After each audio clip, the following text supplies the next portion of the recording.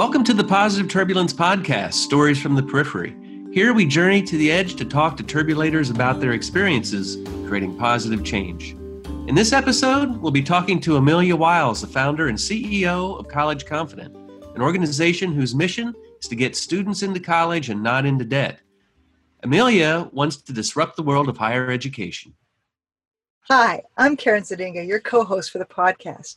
Getting to college has never been easy, but for some, there are so many hurdles that it's a nearly impossible leap. And while more and more high school graduates now have options, reductions in federal and state funding, shifting demographics, and runaway administrations have meant that costs have gone up.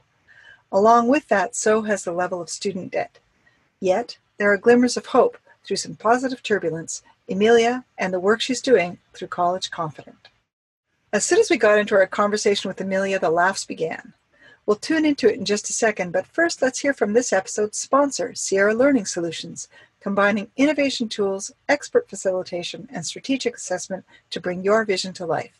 Learn more at sierralearningsolutions.com. Also, we'd like to thank Mac Avenue as a contributing sponsor.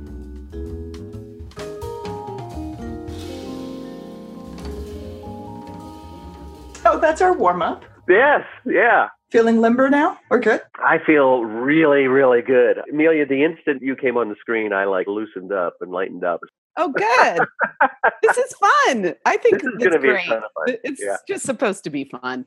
Really informal. We kind of just chat. We get into stuff and we don't have this scripted. And this is really organic. We're just letting this process evolve. Take me back. There you were one day. All right. And you decided, I know what the world needs. Okay, where was I? 10 or 12 years ago, I was working for a bunch of nonprofits across New York City, and I was implementing different programs to service young people to kind of push them socially ahead. Social mobility programs, I call them. There were different forms. I made one in the Bronx that was focused on photography and the arts, a different one that used a different platform, et cetera, et cetera. Started a new one with the Gates Foundation and an organization in Brooklyn using college access. And it finally hit me wait a minute. Everybody can come in from all these nonprofits and do all this stuff with young people and at risk and whatever the terms are everyone loves to use. But they're not actually getting tools that push them forward economically and their households and their communities, right? What is the missing piece for social mobility that everybody's trying but doesn't actually work? And I said, oh, wait, it's moving social and economic classes through college. So there was a lot of upheaval at this one nonprofit. And I realized, wait a minute, I can't even control the fund. There's no more funds, right? Oh my gosh, there was supposed to be X amount of dollars to service X amount of students with X amount of staff. And then the organization takes it and puts it somewhere else. And I was like, nonprofits are the worst. So I stepped down and said, I'm just going to take my kids at the time, there were 14, my students. And I said, let's just do this on our own. Can I swear on the podcast? Yes, you can swear. Mm-hmm. Okay. F this. Let's go fucking do this on our own. This isn't working. So the parents at the time, those students were living at home. Mm-hmm. Yeah. And they're high school students. Mm-hmm. Tell me about these students. What kind of kids are they? Are they kids who would normally be thinking about university? No. These are all kids. A lot of them actually are now my current executive directors. Cool. But at the time, these were all kids from East New York section of Bushwick. They were just trying to stay alive. They weren't really trying to go to college. Yeah. If they did go to college, they went to local universities. Mm-hmm. And they weren't really branching out. So we started to take them on overnights to Swarthmore and show them what Ivy League looked like and show them, we toured them around, but I was like, there's still another missing piece. They're not seeing kids like themselves on these campuses. Yeah. Showing them that it can be done. So we started with one school and I made sure that we were a for-profit organization. So we're a social enterprise. Okay. Everybody likes to use that word. It's very hip right now. Very hip. Very hip. You and I had some words about it at Yep. the last. Yep, standing up. And we launched with one high school. We now are in 45 high schools in 6 years. Wow. That's huge. That's massive growth. Yeah, we went from servicing 75 seniors to 8,000 kids a year. So it it blew up, and we have been operating kind of in this VUCA vacuum from the book ever since. It's a constant state of chaos. Constant. And we hire mostly our alumni. Because they know the process, they know the needs of our young people. We have expanded to different types of high schools. So we started mostly with underprivileged communities, and now we're in very privileged communities. We use the same formula across the board. Oh, interesting. Tell me about this formula. So the formula is College Confident wants to solve the issue of college debt across America. College debt has crippled our families. They've crippled our households. Young people are misinformed, as are their families, and they think that taking out all these loans means it's worth it. And it's not, because you can't get jobs you want. You have to get jobs you need. You can't enter the housing market. There's a huge trickle-down effect into the economy from college debt. And I think if you look at other countries, they don't have that issue. Because colleges and universities are mostly free. So we said, okay, we have to create a hack. We have to disrupt what's happening. And so we created kind of pipelines to financially friendly colleges. And we created relationships where we can call up so-and-so and say, okay, here's the list of kids. You already interviewed them in October. Right. And we deliver. So our quality is always 100%. We focus on quality of service, and the quality of our counselors is most important. So we don't even have an office. Wow. Are you mostly in the Northeast, or have you moved to other parts of the country? So we're mostly in the Northeast. I moved out to Pittsburgh, Pennsylvania. I've been trying to launch here in certain schools and certain communities. And what's been happening in Pittsburgh is there's a big tech boom. So this thing has morphed into an online program that I'm working with a team here in Pittsburgh to spread across America. Okay, explain to me about the formula, though, because my understanding, and I live in Canada, it's a whole other system. It's a whole great other world. system. Lucky you. There are pros and cons, but generally university isn't quite as expensive. But there's also not the same, at least in my experience with my kids when they were going through school, in the school they were at, there wasn't the same kind of push and pressure towards university as I've seen with some of my friends, say, who live in the States, whose kids are going to school there. So my view of the thing is that the kids that I know in the US, and granted it's a tiny sample size, are like programmed. It's not even an option to not go to university, right? And yeah, there's lots of talk about money around it and everything. So how are you different? Like, what are you doing? Describe the problem to me so that I understand. College Confident and College Confident Prep use a two-tiered approach. We do a timeline, meaning that our kids are 50% ahead of the rest of American students going to college. And in what way are they ahead? So the timeline is a student starts their applications their senior year. They take a couple SAT exams, the standardized test, maybe 2 or 3 times. They apply to 3 or 4 colleges, maybe 8. They have no assistance, so they don't even know the price of the school. They don't understand how much family money they have and how those two are directly related and how much financial aid they're going to get. So nobody even tells them if they can afford this or not. Right. And they kind of visit some schools and have generic tours and say, okay, I want to apply to these schools. And they pay the fee of $50 to $80 per school. And they apply to maybe like 8. So already they're throwing down maybe $2,000 for the process plus the testing fees. And they just say, oh, cool, I got in. And That's it. And then their parents have to navigate the financial aid forms and understand the numbers. And then they get tricked on the numbers because colleges package loans and they don't understand what the loans really are. So there's not a guide at that end process to get you over that hurdle. Wow. Okay. So for our students, we start them junior year. The first question is, we start them with their financial aid understanding before we go to the college applications. So they understand, okay, I'm not applying to Temple University. Sorry, I know, Rob, that's your alma mater.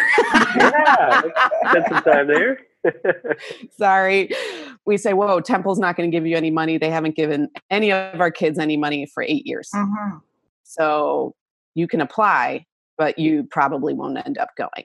And so they say, okay, well, my family income is under $80,000 and I have perfect SAT scores. And then we say, okay, you can definitely do the Ivies because they give you a free ride if your income's under 80. Or we understand that Syracuse is really financially friendly. If whatever package you initially get, you can barter 15 to 20K off of it through the financial aid appeal process. That happens in February and January. Past February and March, schools don't have any money. They're out. They gave it all away. Right. And anyone who's applying by January 1st is way too late. So that's the regular decision deadline. All our kids apply by October 15th, November 1st. So it's a timeline. So they take the SAT and the ACT junior year 10 times. We cover all the fees. Then they apply to 20 colleges. We cover all the fees. It's a numbers game. So you were accepted into 12 schools. Then you get to look at the numbers and say, oh, wait a minute. I'm not going to Temple. I'm actually going to Allegheny College honors program because I got the full ride. Right. So, and if you don't have the full ride, then we work to ask which school is going to give you additional funding because you can't meet whatever requirement. Right. Yeah. So how are you profitable? How does that model work? So you're paying for all their fees, time, lots of staff time. Lots of staff time. How are you making money? So the high schools pay us and we take care of every graduating senior. They have to graduate on their own. We're not going to do the high school, Right, yeah. hold their hand in that process. That's not our responsibility. We're responsible for their college and university education. So we take every kid who's graduating and he's got to walk out with 1 to 3 full ride options. The first year is always a little rocky because people are getting used to it. But by the second year, the high school's graduation rate goes up and they get higher ratings on college acceptances, which means that they get bigger budgets from the city or the state. It's a complete mystery to me, right? I don't know what, because that's not the model here. That's not what I know. So that's okay. Yeah. So they win, we win, the kids win, everybody wins. And we've started doing online just counseling with regular families and they pay whatever, $4,000 or something for 2 years, or the prices vary on the package that they're looking for. And we do what we're doing, which is we do weekly virtual check-ins with the kid and the parents. So the parents can ask us all the questions. Everybody's informed and everybody's on the timeline. So right now, my juniors have taken the SAT 3 to 4 times already. Right. And so you start to engage with the students when they're juniors? 10th grade. Okay. And it's done by end of junior year. If you're calling us in senior year, it's a cleanup job. Yeah. So if you apply early decision or early action to your universities, you get anywhere between 25 to 50% more financial aid automatically. And those deadlines, November 1st to November 15th. But like families don't know this. I guess the crossroads I have is how much do you want to be a disruptor? Because lots of colleges and universities could be very upset. In what way? Because we might be ruining their business. In the sense that we're steering our students away from certain schools, colleges, and universities that aren't financially friendly. And it's a new dialogue that can put certain schools out of business, certain universities and colleges. Wow. And so that's the head of the needle that you're dancing on right now, trying to decide how disruptive you want to be. And how public. So Do I self-publish a book and give it to everybody and then the whole system crashes and has to be reborn? I don't know if I want to do that. Why not? Fear. Yeah. These are established businesses. Mm-hmm. And people's careers are on the line. Right. But not ours. But isn't our future also on the line? I mean, our future is our children, right? And if we're not educating them well, and if we're not preparing them well for life, and that may not include going to university, right? It may include going to community college or a work program. Or trade school. Trade school's phenomenal. Welders are making way more than doctors these days. Mm-hmm. So it's all that information being out there in one place. I'm not sure how much positive turbulence that is. Well, I was thinking you're generating value, right? And you're generating a lot of value, particularly for the kids. But, you also mentioned value for the high schools. So, I'm thinking about the turbulence that you're creating by what you're doing. Who else is in the sort of value receiving side of the equation? So the parents are avoiding debt, and the parents are avoiding even more financial burdens from having to take care of their own students post-college, because if the student's graduating with a reasonable amount of debt or debt-free, they are free to fly. Mm-hmm. But when they aren't free to fly, they come back because their wings are clipped from the debt. And this burdens the family. Is there any value that is getting created for the receiving colleges and universities? Talk about that a little bit.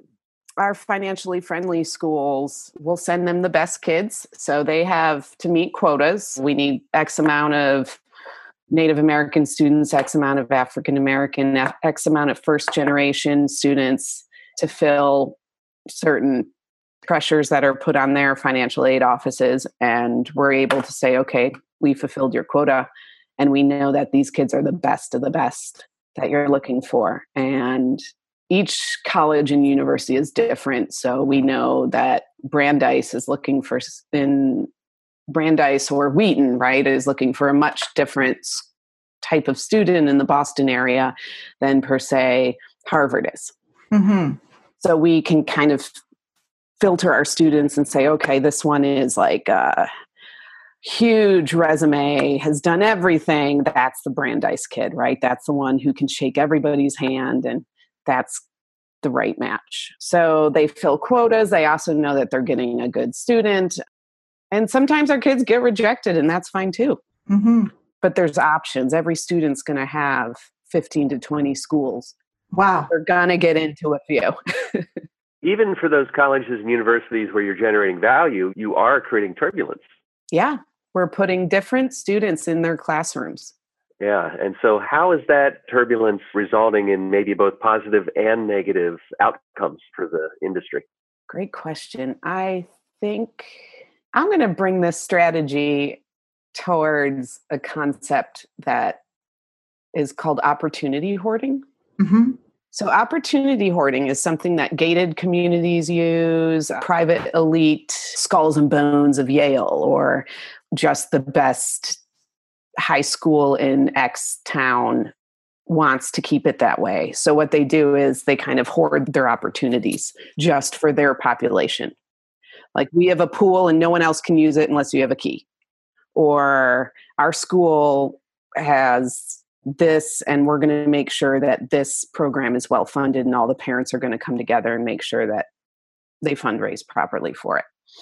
So those opportunities are not in other communities. We do reverse opportunity hoarding, which is like democratizing the process in a sense. So we say, we know these opportunities and we're not giving them to certain, we're going to distribute them for the common man. So I've been reading this book called Leapfrog by Natalie Molina Nino. It's for female entrepreneurs, and it's called Leapfrog, the New Revolution for Women Entrepreneurs. Outsmart the status quo, launch, fund, and grow your business. So she talks about a concept called leapfrogging. And she says, okay, since the beginning of time, businesses, and no offense, Rob, white guys. Hey, it's fair. Yeah. have been using tricks to get ahead, right? So it's you use your opportunity hoarding, or you use your social club, or you have somebody you went to college with and they hook you up with a job. Mm-hmm. But often women entrepreneurs, and especially women of color, don't have those opportunities. Mm-hmm. So they think, okay, I'm just going to sit back and wait to let the system service me. And it never happens. And it never does. It doesn't happen, yeah. She's talking about using those same hacks to get ahead for your business and socially moving up and expanding and feeding your kids and your house and that sort of thing. So we're taking the same leapfrogging effect and giving it to our students and saying, okay, so-and-so got into Yale because his dad was X. It's not because this kid had good SAT scores. So you're going to take the SAT 12 times, take that kid out on his SAT scores, move in and sit right in the front row and put your hand up. Yeah. And ask those questions that are going to make people uncomfortable. So it's taking that hacking of opportunity hoarding and leapfrogging people forward.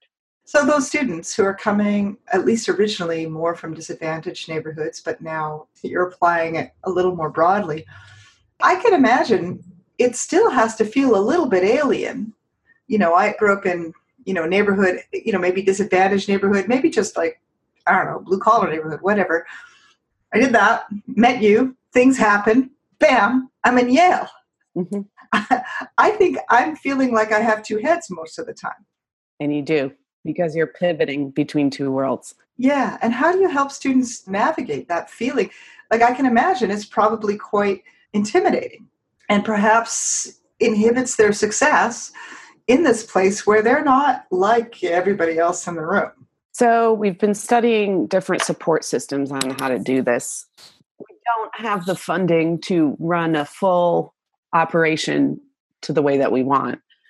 But we do, because we're sending all of our kids to the same schools, we use something called the Posse effect. So there's a scholarship out there called the Posse Scholarship. And so they take kids in groups of 6 or groups of 10 or and they kind of induct them into whatever.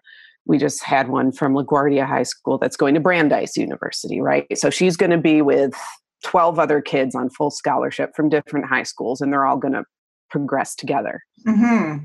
So we kind of use that effect of saying, okay, if the kid reaches out to us sophomore year and says, I've been having a hard time, and we'll be like, all right, I'm going to, for example, one of our students, Ross Judah Carter, who's at Syracuse University, or Terrell Smith, we're going to say, okay, Terrell, go find Ross Judah. He's a year below. This is what he looks like. Here's the connection. Just keep an eye out. Right. Just make sure he's not getting in with the wrong crowd, or he's signing up for the easier classes freshman year. And then you can kind of wean off. But it's a community effect. Mm-hmm. That's super cool. Hi, it's Rob Brodnick here, jumping in with a very short sponsor break. This episode is brought to you by Sierra Learning Solutions, where we're rethinking the traditional tools used for planning and strategy. Check out our website at sierralearningsolutions.com. I wanted to ask about the name of the company, and it refers back to some of the earlier things we talked about. Turbulence is change, a disruption in a system that has many kinds of outcomes. And we talked about fear as something that exists in the environment that we're talking about. So confidence and, confident, I'm curious about the different forms of that word and how you came to it and how it might battle some fear in the system. College Confident was created because it wanted to illustrate just what you said. We wanted to give families and students confidence and create confident young people moving forward. So how do you do that? You eliminate fear. You provide trust and guidance. You give a safe space to a normally chaotic experience. So it's always operating, and back to the third characteristic of turbulence, of operating in disorder, confusion, and chaos. So you're always facing the greatest fear you could have and moving backwards. So it only gets better as you move forward, I guess. So for the young person, if you say, okay, you're in an absolute terrifying space of the unknown, you have no answers, it's chaotic, Everyone's fighting. Go to my alma mater. No, I don't want to go to your alma mater, right? And your Aunt Lucy went there. You should go there, right? So there's all kinds of different information bombarding this fragile young mind. And you say, okay, listen, we're just going to go through these same steps together. You can ask me questions anytime. I'm available reasonable hours of the day. You can email me right now. I'm working with a young woman in Greece. So we're operating on a 5-hour time difference, but she's doing great. And you also give voice to the parents so that they can come in with all their fears. Because all of this fighting and chaos is just a point of fear. Mm-hmm. I guess we're just professional fear removers. I love that. I love that. Yeah. So do you also help the students choose what program they're trying to apply to, like what they want to do? My story, when my daughter was coming into that place of trying to apply for university, and I was like, look, we should go see somebody because she's a bright kid, could do just about anything, really didn't know how she wanted to focus. And she resisted me for months on talking to somebody. I finally, like, what is the problem? Why do you hate this? And in British Columbia, we've got a course called Planning 10, which is supposed to be your prep for college or university course. And she goes, Planning 10, all I got from that was that I'm orange or should be a taxidermist. Right? And so, Totally. first of all, it seems to be the wrong question to be asking what you should do, like what your job should be, rather than what your field of study should be. And secondly, it seems to me that the tools that students have, at least in my experience, in my world, are, let's just say, limited at best. So what's different with you? What do you do? We don't expect anything from them. We assume they don't know. And so we don't plan accordingly. The average person changes their career 3 to 5 times in their lifetime. All of our students will start somewhere and end somewhere else. So we focus on giving them opportunities. Students come in and we can size them up in 5 minutes. Mm-hmm. Just a couple of questions, but if all you have to do is sit and listen, which is a lost art form, culturally speaking, I think that has a lot of significance to solving people and social problems. Sometimes a student loves art, and that's okay. We're doing art schools, no problem. Or the student says, I'm going to be a doctor because I love, or a veterinarian, I want to save dogs. Mm-hmm. Okay, let's do it. And then we'll just shape all those. But unless that student comes in with a very specific, we just say, okay, we're going to send you out into these communities that you can choose. You can shop around, right? You can do liberal arts and you can study this, and you don't have to know. That's totally normal. You're 17. It's okay to be in chaos. Right. The students, I could totally see how they would relate to finally someone who removes the pressure and just says, I'm going to just listen to you. Don't worry. There's no decision you need to make today. We're going to walk you through the process. The parents, how do you stop them? Because those people, they're cuckoo. Yeah. Obviously, they love their children and they want their children to do well. And they think they're being helpful. It's not that they're doing it out of a sense of malice, but it's the pressure that I see kids get under to go to Aunt Amelia's alma mater or go to, study this thing because I didn't study this thing and it's what I always wanted to do. Or how do you deal with them? We call it a voting block.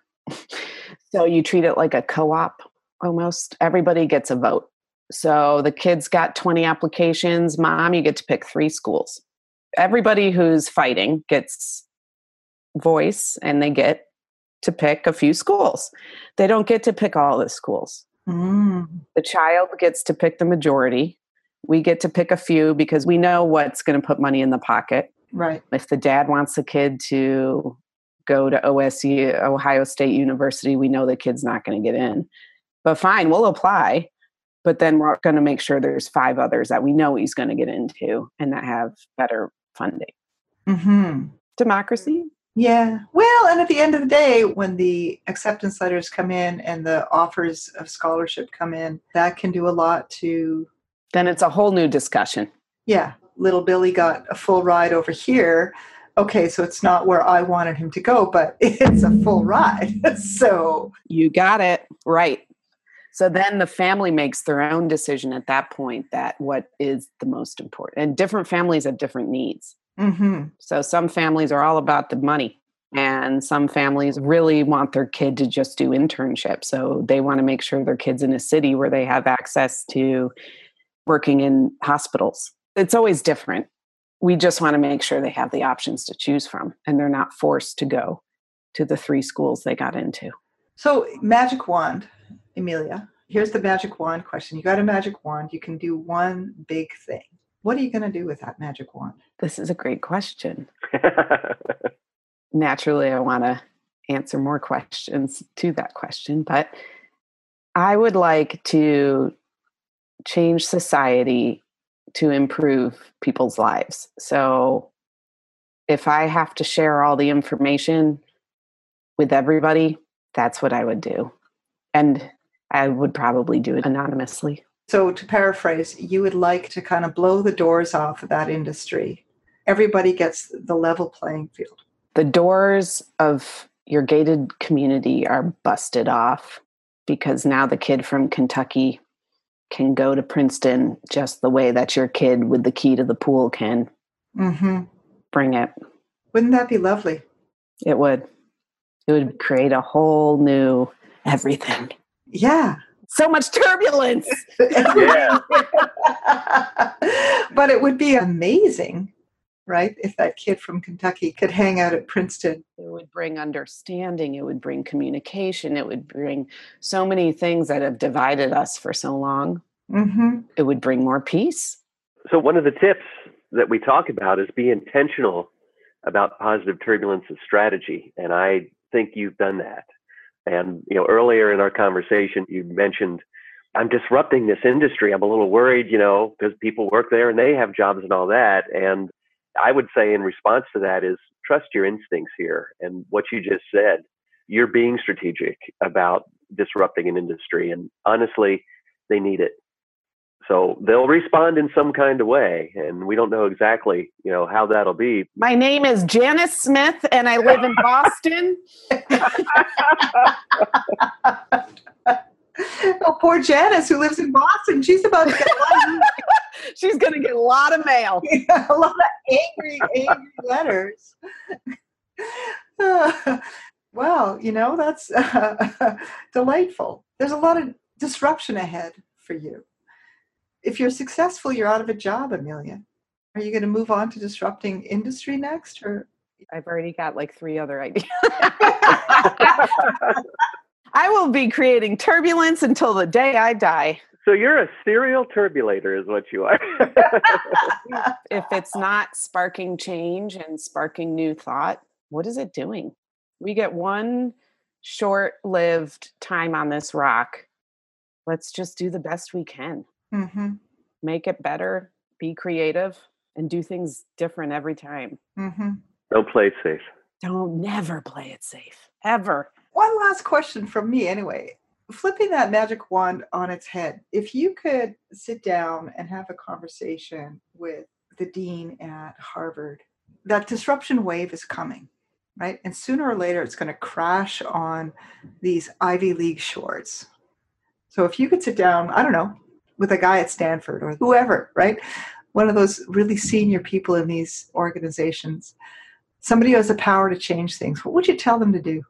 I would say, dear president of Northwestern or Stanford, or this change is already in motion. And if you're smart, you would study it and change your organization to adapt to it, be ready for it, absorb it, and make it into something even more powerful. Mm-hmm. Al, thank you so much for your time today. Really enjoyed talking. This is fun. Thank you. Yes. Yeah, so much fun. I'm so glad you're both doing this. Yeah. Appreciate the boost. It's such a gift.